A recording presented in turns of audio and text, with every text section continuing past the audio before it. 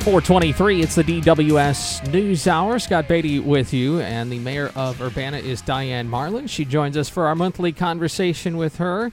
Good to see you as always, Mayor, and happy holidays. Happy holidays to you. What's kept you busy in the last few weeks since we last talked?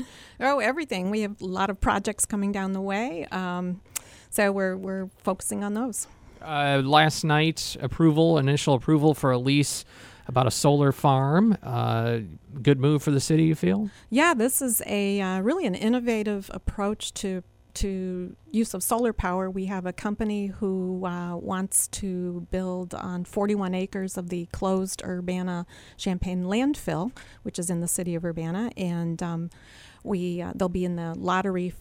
The Illinois lottery for that. But anyway, if we get the contract and they get the funding, we'll have a solar array on the closed Urbana landfill, which I believe will be the first of that kind in the state of Illinois. Well, there's a lot of talk about solar farms these days in the area, and of course the trade-off for a lot of it is land, but landfills, there's not usually a lot of people that are interested in doing other things on them. Well, you're not allowed to do much on them, particularly anything that will pierce the cap on the landfill. So these will have pads sitting on top, and the company will take responsibility for maintaining the roads and the pads in the facility and repairing any damage if it should occur. But we look forward to a 25-year lease on this project. And as far as the people ask, well, how much electricity will be produced, it's the equivalent of about what it would take to run the Urbana City building. Not that we're going to be purchasing it directly from that project, but that's the equivalent amount of power that will be produced. Urbana Mayor Diane Marlin is with us. Wanted to check in on some status updates. Obviously, the vacant council seat left by Aaron Ammons as he goes into county government. Is there any news there on the progress of finding a replacement? Yes, well, Mr. Ammons resigned effective November 30th, so we are currently accepting applications for the position. We've got paper applications available in the city clerk's office, the Urbana Free Library, and the Douglas Branch Library, and then they can be downloaded directly from the city's website.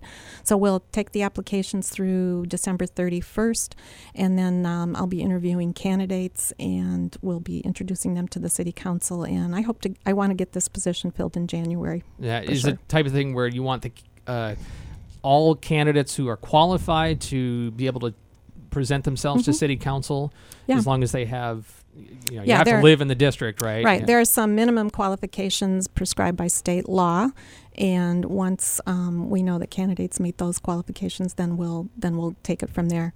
Yeah, but is it a type of thing where it's an open process with everybody on city council, or do you present a handful of candidates? Or I think probably everyone who applies and who meets the qualifications will have an opportunity to appear before council and the public, and then the appointment is mine. I make the nomination, just like all the other appointments, and then the city council will be asked to confirm. I see. So y'all said maybe beginning of January, end of January? Or toward the end of January. We have 60 days from, by state law says we have 60 days from the date of the resignation, so from the date November 30th to make the appointment. The council then has up to 30 days after that to consider it and confirm. I expect once we have a nomination, it'll go pretty quickly. All right. Any news when it comes to things downtown, whether it be the Landmark Hotel or Lincoln Square area? Not that we can say at this time related to the hotel. The biggest project on the horizon, of course, is the development at 200 South Vine, which is approximately 42-unit townhome-style apartment complex. Green Street Realty is the developer. They had submitted a proposed, kind of a preliminary design last month. We got a lot of good productive feedback from the community. So they're in the process of revising the design, and it's very responsive to the community concerns and comments. And we also then are drafting the development agreement. And so the new design and the development agreement I expect to come to City Council in January. Mayor Diane Marlin is with us. Everybody on the City Council also serves as the Township Board. Is that the simple way of saying it? That's the exactly right way to say it. Yeah. So this is Cunningham Township, and there was some exception taken to a comment made from the Township Supervisor, Daniel Chenoweth, who characterized Urbana as poor. You didn't appreciate that, and I know other council members didn't. Why not? Well, I wouldn't say I took exception to it. We all know what the poverty statistic that is given, which is a fairly high poverty rate in Urbana. But one thing I've always wanted to clarify when that statistic was used was how it reflected the huge number of university students and college students. About 25% of the county's population are students.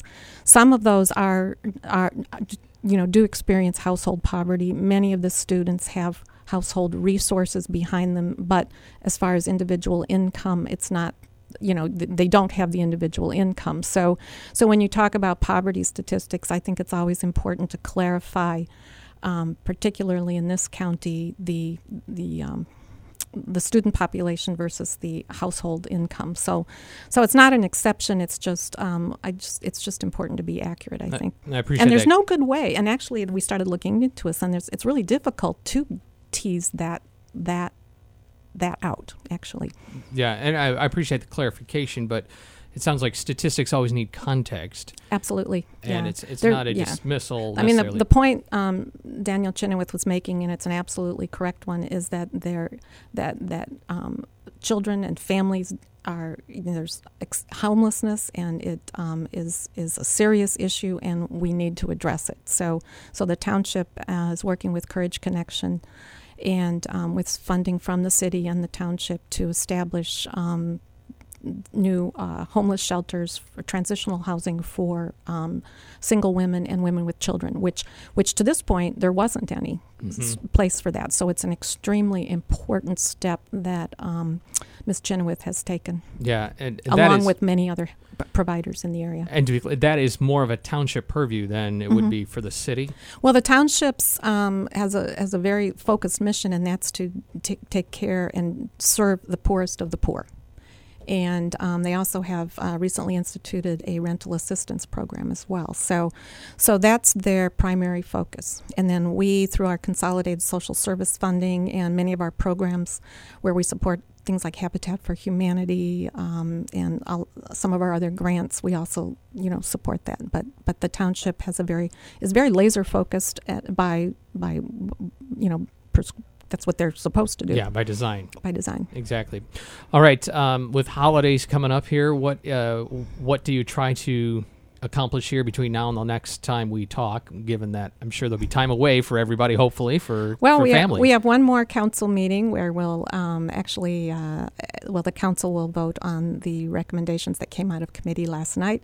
And then, like I said, there's a couple of other projects in the works, and some things may be coming out on that as well. So. All right. That's called a tease. We have to wait and see, I guess. Tune in next month. Next year, we'll hear about all this. Year, exactly. Yeah. Mayor Diane Marlin from the city of Urbana, happy holidays. Same to you. Yeah. It's always a pleasure. Appreciate it. Coming up, local news.